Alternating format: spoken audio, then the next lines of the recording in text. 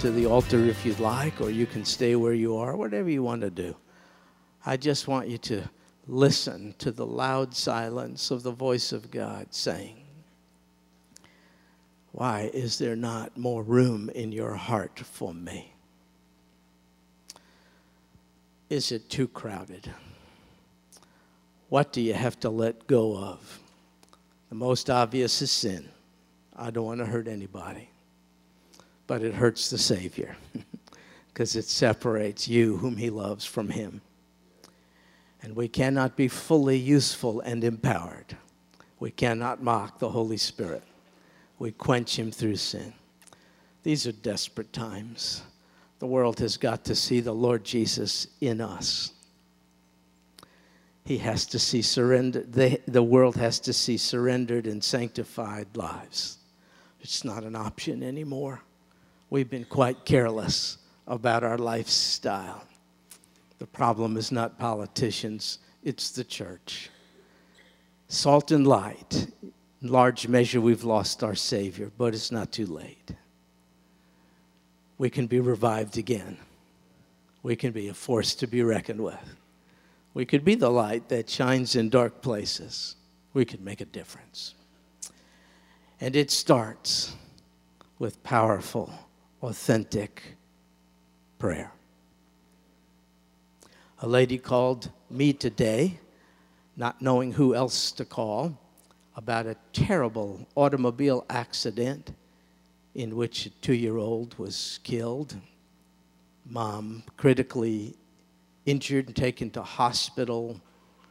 All kinds of upheaval and disarray.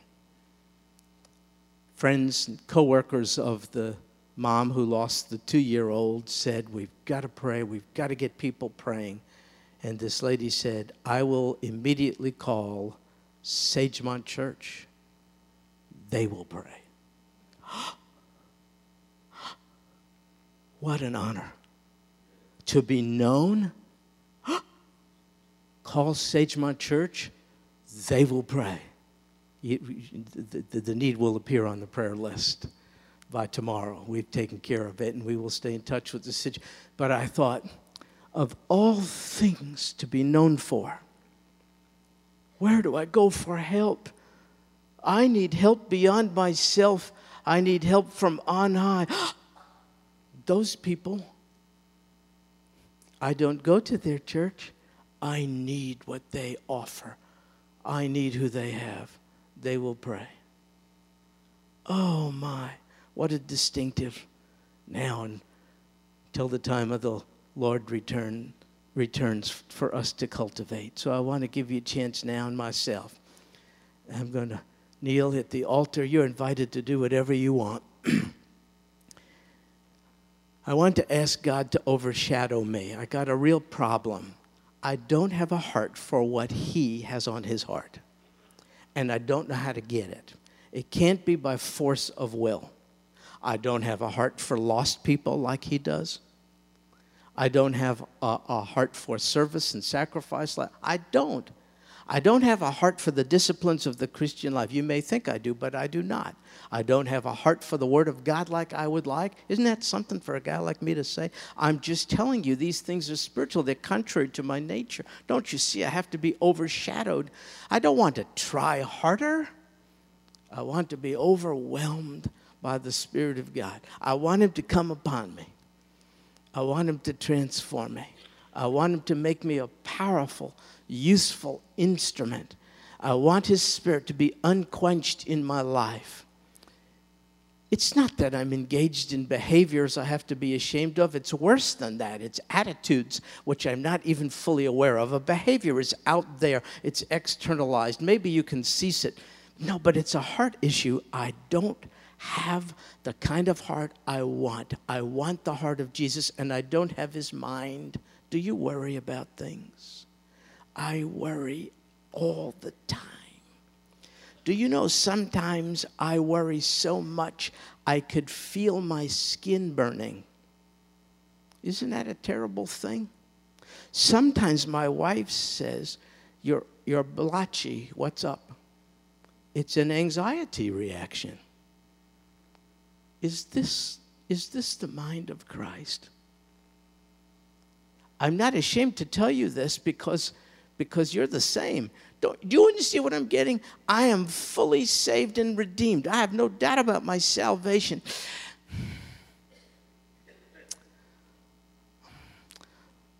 But a blotchy face due to anxiety is not going to persuade someone out there that the Prince of Peace gives peace. I don't know what to do about it. I'm a counselor. I don't want to read any books. I want to be overshadowed by the Prince of Peace. Don't you see? We need Holy Spirit produced things in this day, not things of our own invention and imagination. So, all that to say, would you please do what I'm doing? We're all the same. In our quiet time, let the Holy Spirit point out what's in your life now crowding him out. How do you have to be overshadowed and overcome so that the light of the Lord Jesus is more evident, so that it's a life that demands a question? Why are you the way you are? How could you be this way in this day? What have you discovered that I do not have? Ask God to give you a life that demands a question. That's what I'm praying. Let's take a few minutes and beseech the Lord. Do you know why you can have Jesus?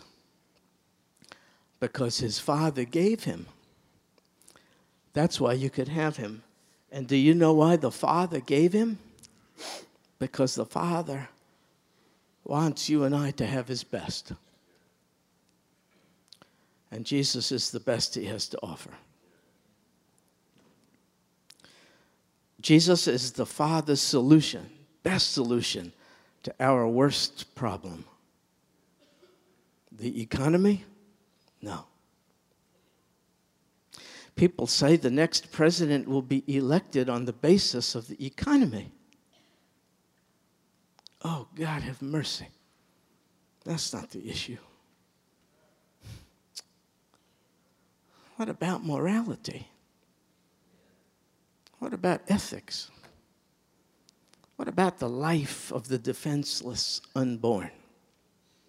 The economy? Would you exchange a baby's life for a profitable portfolio? The economy is not our worst problem. It's sin. The economy doesn't separate us from God. Sin does. And if separated from God, you are without everything needful for life. So the Father sent his best for our worst problem. He sent one to solve the separation problem due to sin. And he foreshadowed it all with a system of old consisting of priests from a tribe called Levi offering sacrifices specifically for sin. God did this. But it's only a foreshadowing. It's only meant to be a sign pointing to the far better high priest. The writer of Hebrews wants us to persuade us of that. Tonight, let's be persuaded in this letter of better Hebrews that Jesus is far better than any other high priest. To do this, the writer has given us Hebrews chapter 5.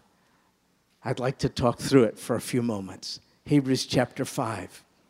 In verse 1, for every high priest taken from among men is appointed on behalf of men in things pertaining to God, in order to offer both gifts and sacrifices for sins. The high priest in Israel of old was appointed, as it says, by God as a mediator, someone who stands between two parties. His task was to deal with anything that separated the people from God. And the very existence of this ancient priesthood offering sacrifices for sin is evidence of human estrangement from the divine. None of this would be necessary. A mediatorial system, someone to offer sacrifices in the gap between creature and creator. None of it would be necessary if creature was rightly aligned with creator, but we haven't been since Genesis chapter 3. We've been estranged from God. And the priesthood and the whole system of sacrifices for sin is an evidence of our estrangement from God, and it's also an evidence of the grace of that God against whom we have sinned, that he would have made a provision for sin. It's amazing grace. He could have dismissed us, eradicated us, and started fresh. Long-suffering creator has invested in us and made a provision to redeem us. And so then, on behalf of the people, his appointed priests offered, as it says, both gifts and sacrifices for sins. But I tell you, Jesus is better. Why? He offered himself. He is both the high priest and the sacrifice. He's the offering and the offerer. He's a far better high priest. But why didn't God use angels to mediate the problem between us and he? Why didn't he use angels to bridge the gap? It's because they can't relate to us, nor we to them. Angels are not like us. We don't share the same nature. It's entirely different. So God appointed instead a human, a thoroughly human priest, because, as it says in verse 2, he can deal gently with the ignorant and misguided. Don't want to offend you, but that's us right there. You can pretty it up all you want, but that's us, the ignorant and misguided. Well, the divinely appointed human priest can deal gently with one such as us, since he himself is also beset with the same kind of stuff. Aaron is an example, a high priest. Moses was called up, can you imagine? On a height to receive the commandments of Almighty God, reflecting his moral character. While there, Aaron gave in to the people and fashioned into the form of a calf, a golden calf, an alternative object of worship for the people. This is the high priest in Israel. On top of this, when Moses comes down and finds out about it, you know this, Aaron gives him a lame excuse. Remember what he said? They brought the stuff, the gold, the earrings. We just, we threw it into the fire, and this calf came out. That's the high priest. Let me tell you something. A man such as Aaron could really sympathize with human weaknesses, could he not? He is one of the ignorant and misguided, beset with weaknesses, as it says himself. And to remind that human high priest of who he was, God gave him two things. One was a breastplate on which was imposed 12 precious stones, on which was engraved on each a name of each of the tribes of Israel. And on his shoulder straps also 12 stones, each, again, engraved with the names of each of the tribes of Israel. A reminder to this human to be compassionate and gentle in dealing with the ignorant and misguided. He would carry them on his heart, and he was there to bear their burden. Jesus is a far better high priest. He bore the scars of our sin. We sent him back to the Father that way. Brutalized, scarred. He did it. He's a far better high priest. So compassionate, understanding our situation. And yet, here's really why he's far better. No sin. All of this connection to the human experience, yet no sin. You see, the human priest had to do what Jesus never had to do. It says in verse 3 of the human priest, he's obligated to offer sacrifices for sins, as for the people, so also for himself. Not Jesus. Do you see why we worship him and no other? No sin. What's more, verse 4, no one takes this honor, priesthood, to himself, but receives it when he's called out by God, even as Aaron was. It was disastrous in biblical times to usurp the role of the high priest. I fear we're in more potentially disastrous days because in one way or another, ones are seeking to usurp the role of high priest Jesus. Promises, proposals, delusions of grandeur, power. I will, I can, I shall.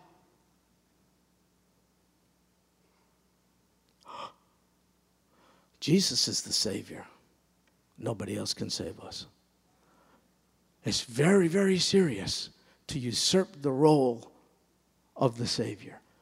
We want our country, its populace, to beseech him to save us, not to usurp his role as deliverer. There is no hope of deliverance for us, not in the political system, not in better investments and all the rest, not in peace accords brokered through the United Nations. Are you kidding me? All these entities are usurping the role of the mediator. We must not hate these. We must pray and become so much more attractive that many more will say, give me Jesus. Everything else has failed. We're in such a good spot because everything else is failing. Isn't this good? We don't have to persuade people of the irrationality of that which they depend on. God is helping us. There's nothing to depend on. There's no one to trust. You can't hang on to the things which we have with idolatrous worship depended on. We're not going to be the richest nation. We're not going to be the most powerful. Hooray! Let it go. These are all Savior substitutes. It was disastrous in the Bible when someone usurped the role of the high priest, a human. How much more Jesus? It's very serious. And this one, this Jesus, did you know he didn't choose all this? Look, verse 5. So also Christ, he didn't glorify himself so as to become a high priest, but he who said to him, you are my son. Today I have begotten you. The Father ordained it. See where it says begotten?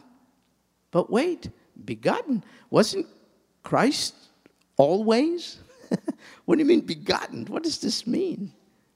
Well, one would think it's a reference to his birth. Could I suggest to you it's not? This quotation from Psalm 2, verse 7 is referred to by Paul in Acts chapter 13.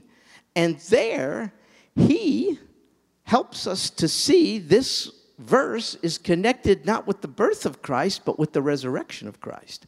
Let me read to you Acts 13, verses 32 to 33. And we preach to you the good news of the promise made to the fathers, that God has fulfilled this promise to our children. Here we go. In that he raised up Jesus, as it is also written in the second psalm.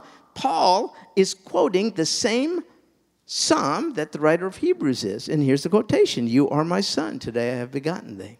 What does it mean, begotten in association with the resurrection? In the resurrection, Jesus was birthed, revealed, confirmed, vindicated to be a better high priest than any other. Which other was raised up from death? You see? He's the object of worship. No one, nothing else. For he won victory over death. Begotten as the ultimate high priest, the evidence being resurrection. Just as he says in another passage, you're a priest forever, according to the order of Melchizedek. His priesthood is forever, and if his priesthood is forever, your salvation is forever, if it is through him. That you don't need anything more for eternal security. It has nothing to do with you. Your eternal security is a function of the longevity of the one who offered it. How long is Jesus' priesthood? He is a priest forever. Therefore, you are saved forever if you have received his priestly ministry. That's what it says. And it says here, according to the order of Melchizedek. Who's he? We'll talk about it later. For now, let's just consider Jesus. Verse 7. In the days of his flesh, he offered up both prayers and supplications, intense. With loud crying, he wept tears.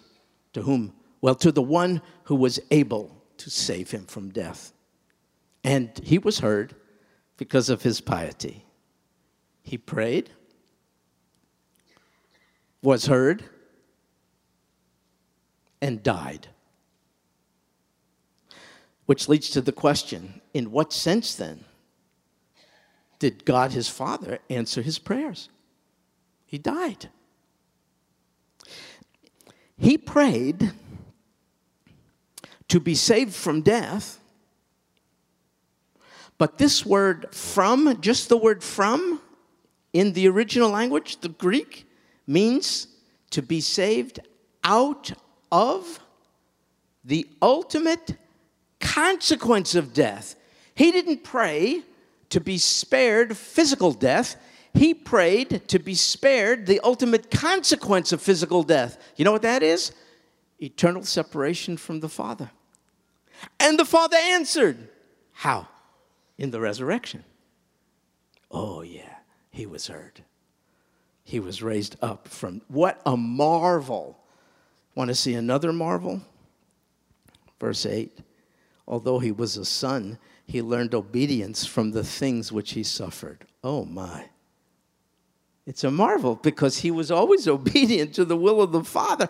And yet the special obedience needed to fully qualify him in our minds as the ultimate, far better high priest. This he learned through the actual, real experience of suffering.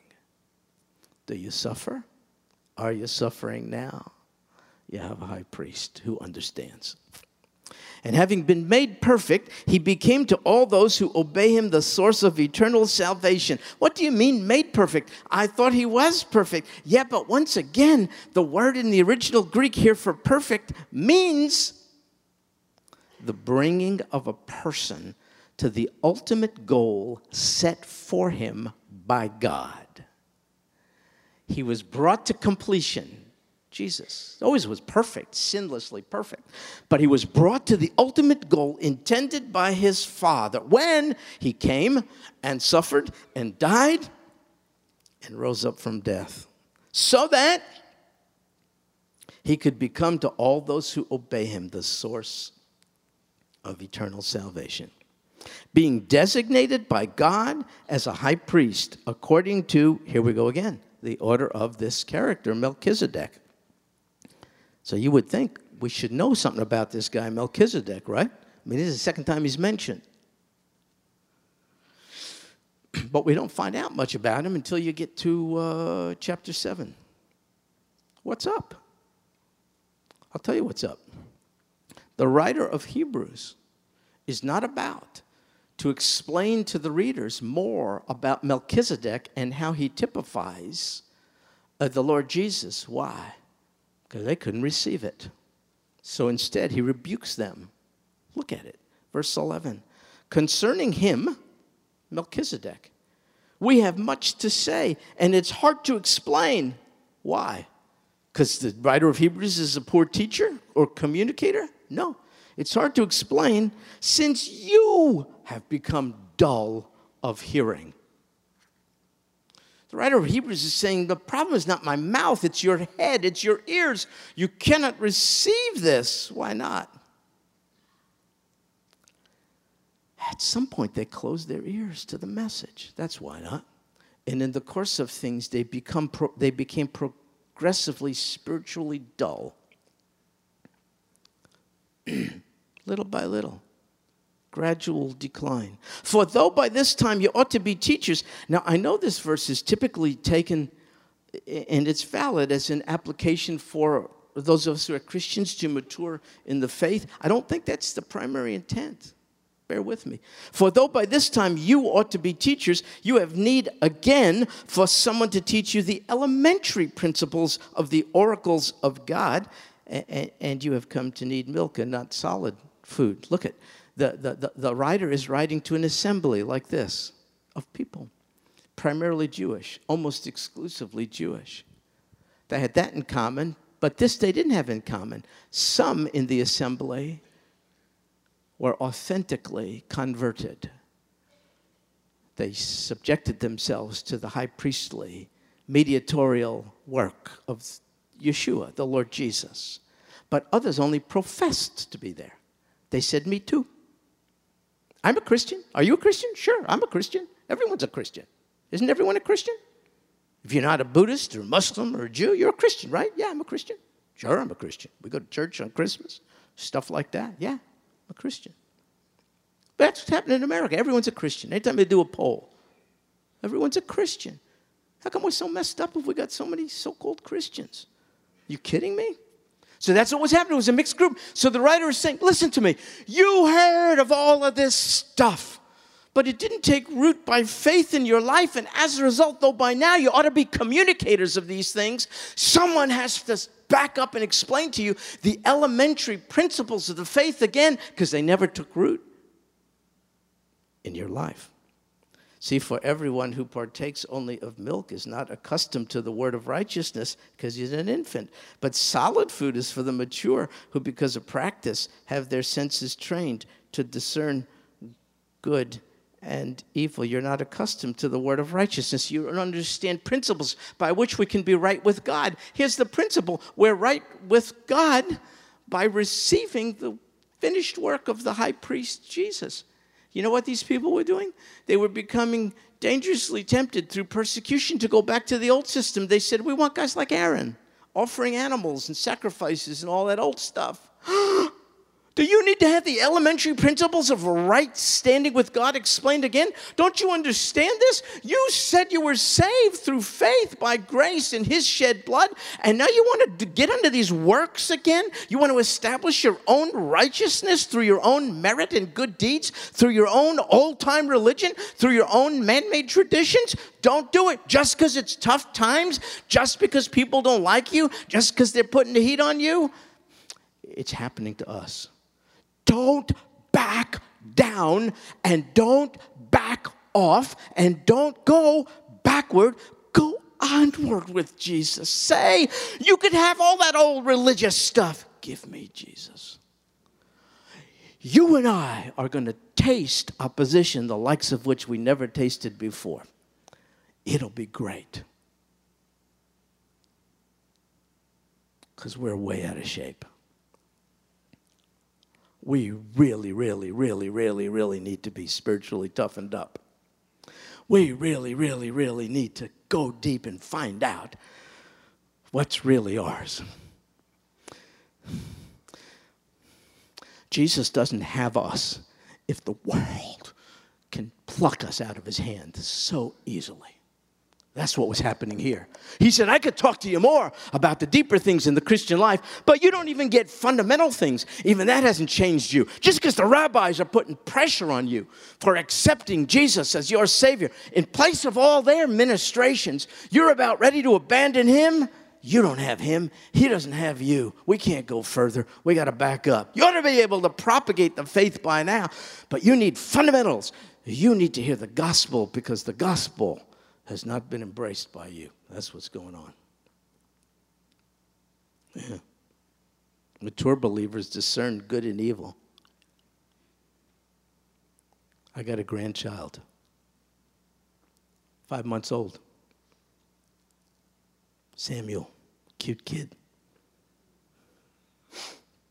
Even at 5 months, he spits out stuff that doesn't taste good.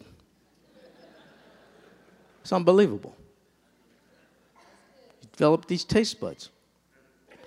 You could distinguish what tastes good, what tastes evil. That's the metaphor. And the writer of Hebrews is saying to these in the assembly who are not really believers at all, just calling themselves believers, he was saying you can't discern what's good and evil. I mean, everything tastes good to you. You can't spit out what's evil. What does he mean? It's just a metaphor. He's not talking about food. You know what's evil? Evil is man's attempt to be right with God. Good is God's means of being right with God. It is flat out evil for us to say, instead of your provision for my sin, I will work my way up to a level of what I think is acceptability. And he's saying to these people, you don't know that high priest Jesus is good. And all that other stuff is evil. Not in the sense that it's inherently evil. Evil in the sense that you're opting for it as over against what all of it points to. You're going back to the shadow instead of the substance. But the substance is Christ Jesus. You see what's going on? So you have these Jewish folks, they had the priesthood, they had the sacrifices, they had the Sabbath, they had the temple, they had the ceremonies, they had the holidays. And they want to go back to all of that as the means of appeasing God. They just point to the one who fulfilled it all. Jesus is the temple. Jesus is the Sabbath. Jesus is the focal point of all the feasts of old. Jesus does make us kosher. We don't have to go eat kosher food. Jesus makes us kosher. Don't you see? All those things are just object lessons. And these people were saying, yeah, we'll get back under that. We'll get back. We'll get back to the old system, you see. But it's not going to work because our best falls short of God's holy standards. And he has provided his best for our worst, our unholiness. And therefore, it's evil to turn from Jesus as Savior in order to choose another system of being right with God. So why am I talking about this here? Because I read some polls that are quite disturbing.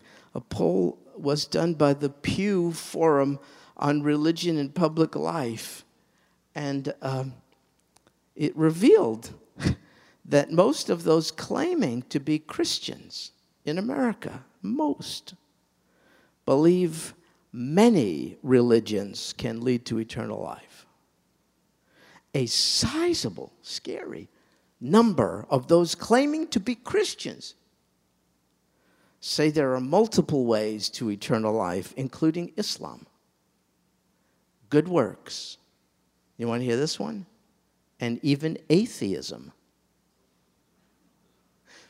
As long as you sincerely hold to that which you believe, God will grant you his favor, they say.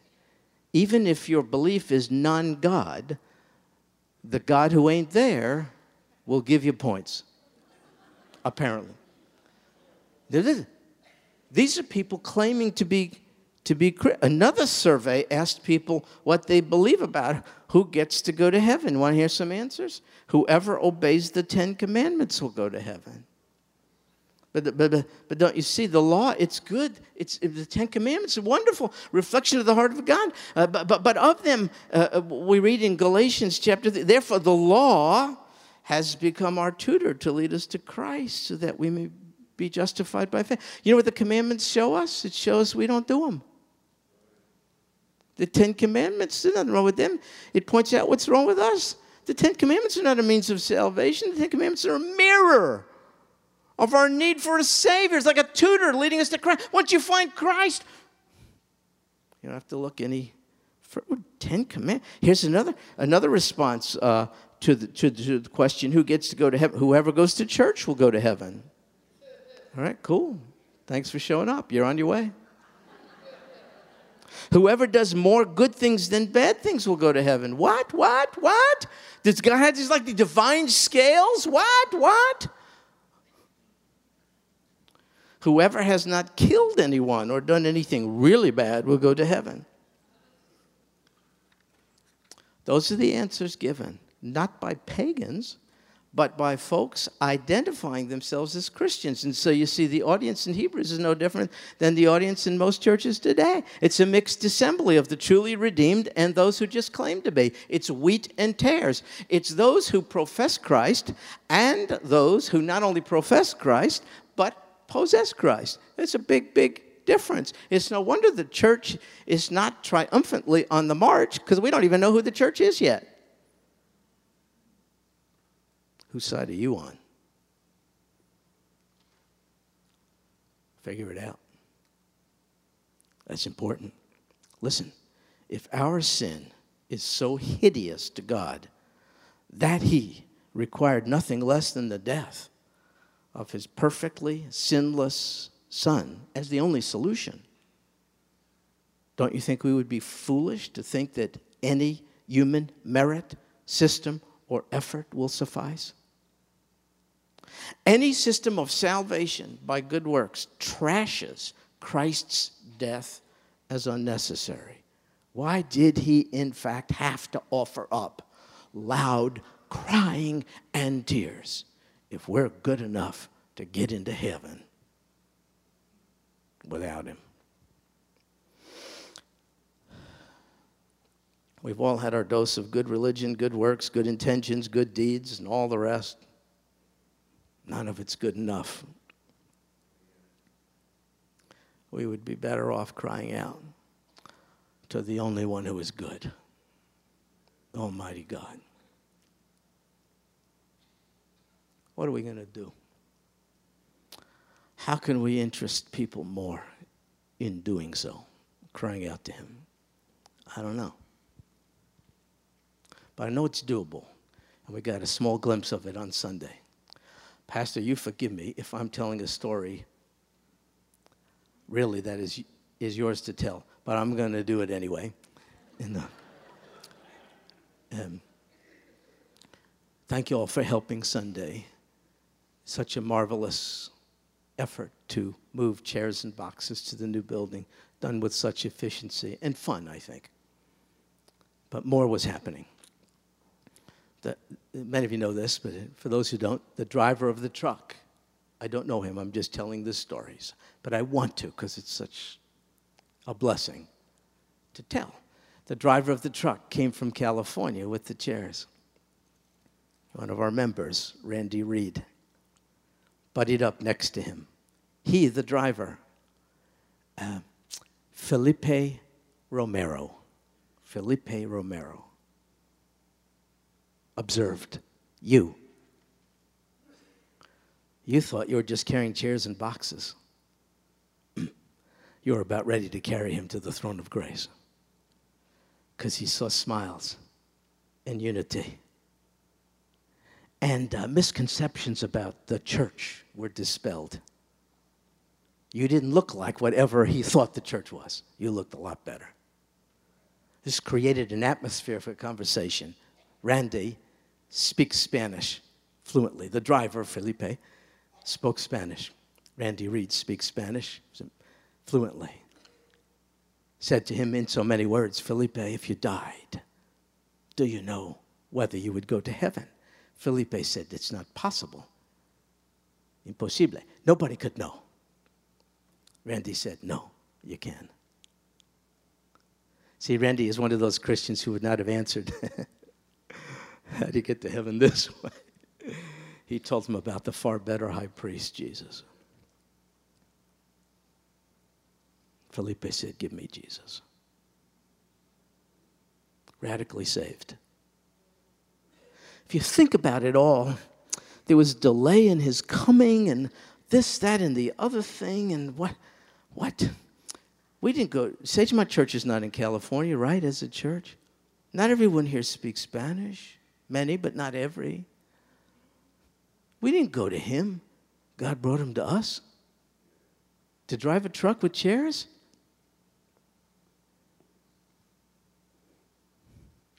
To be redeemed by the great Redeemer. So I thought, but what was it about Felipe that moved him to say in so many words, give me Jesus? What? The Holy Spirit. Well, why don't we ask him to do it more? You have not. We have not, because we ask not. Why don't we ask for an outpouring of God's Holy Spirit on this nation so that people line up at Sagemont Church to get in?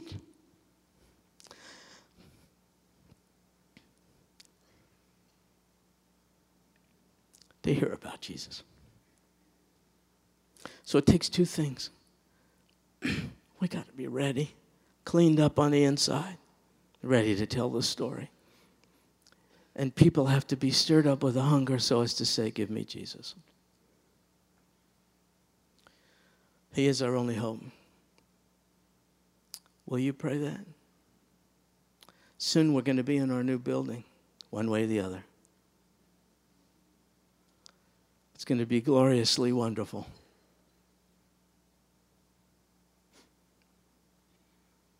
What are we going to do with the building? Why don't we fill it? Why don't we ask God to fill it?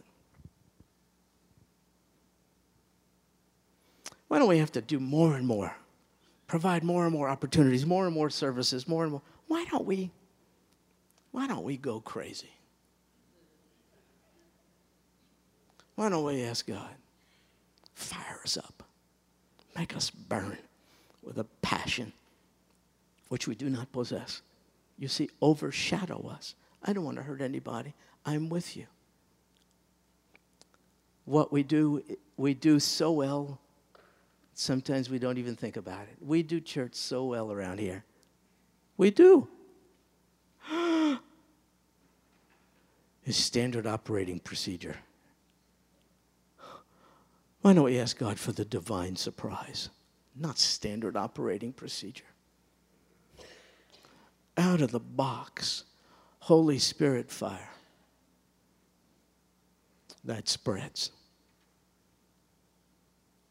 The hunger that leads one to say, give me Jesus, has to be produced by the Spirit of Jesus, has to be called down by the people who follow Jesus. I want us to listen to the words of this song again. And as we do, pray, oh God, make me a willing servant. Make ones to be willing recipients who say, give me Jesus.